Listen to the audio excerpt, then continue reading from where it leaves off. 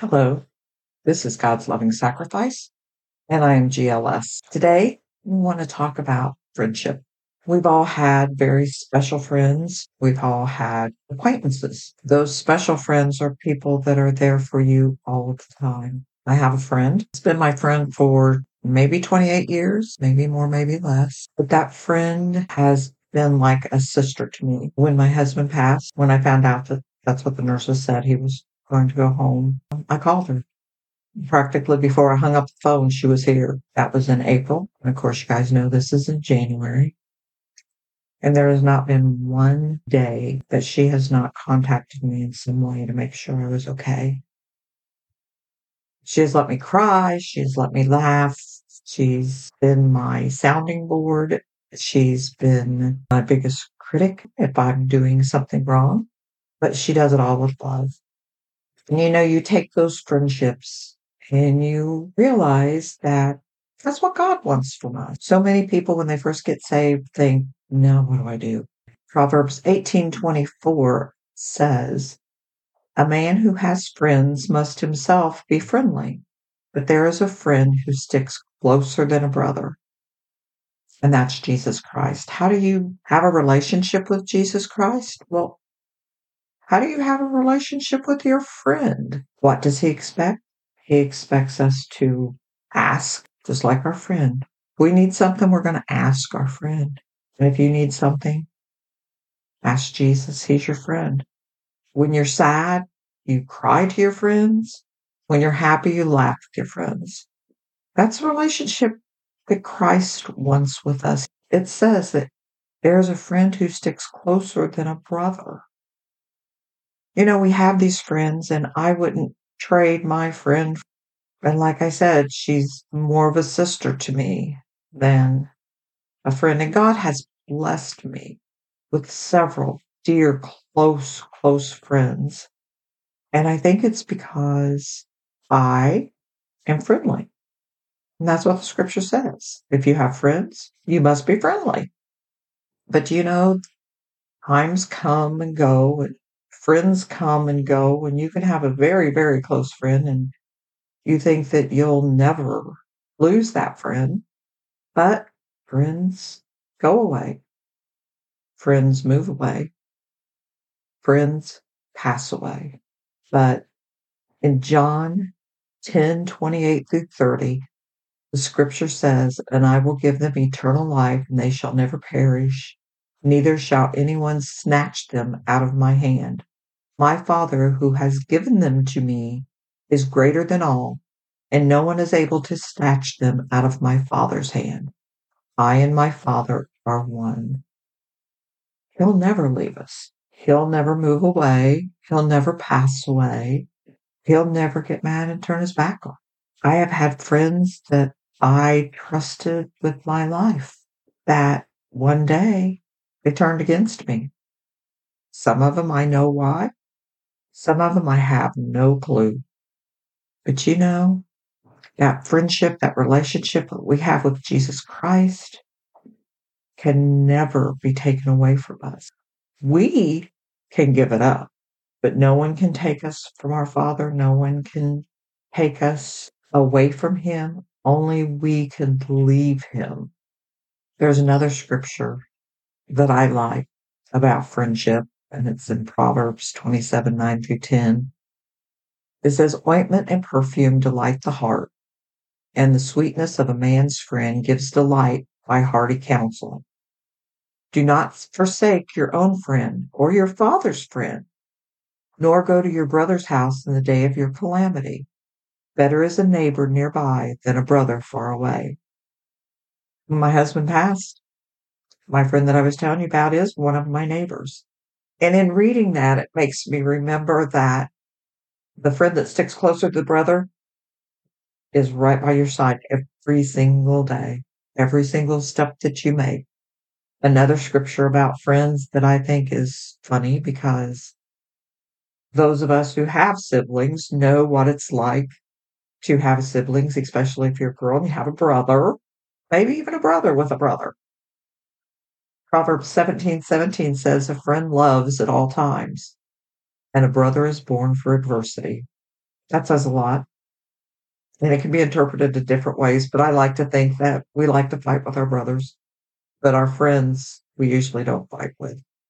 John 15:12-17 says, "This is my commandment, that you love one another as I have loved you. Greater love has no man than to lay down one's life for his friends. You are my friends, if you do whatever I command you. No longer do I call you servants, for servants do not know what their master is doing, but I have called you friends. For all things I have heard from my Father I have made known to you.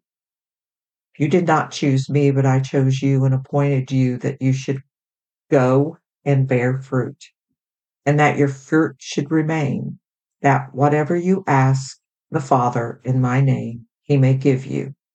These things I command you, that you love one another." That is such a wonderful, wonderful scripture. No greater love than to lay down your life for a friend. And that's just exactly what Jesus Christ did for us.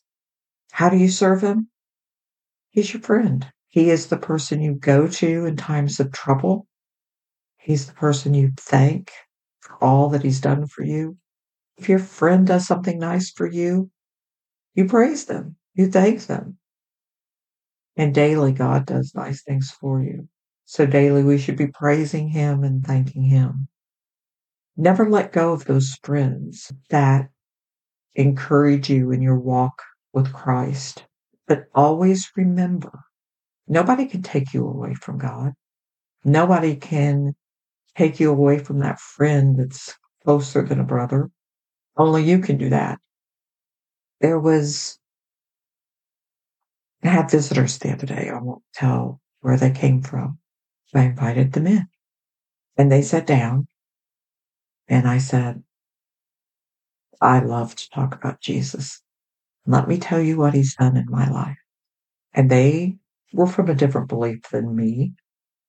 And I gave them hospitality in my home because we never know where that friend is going to come from.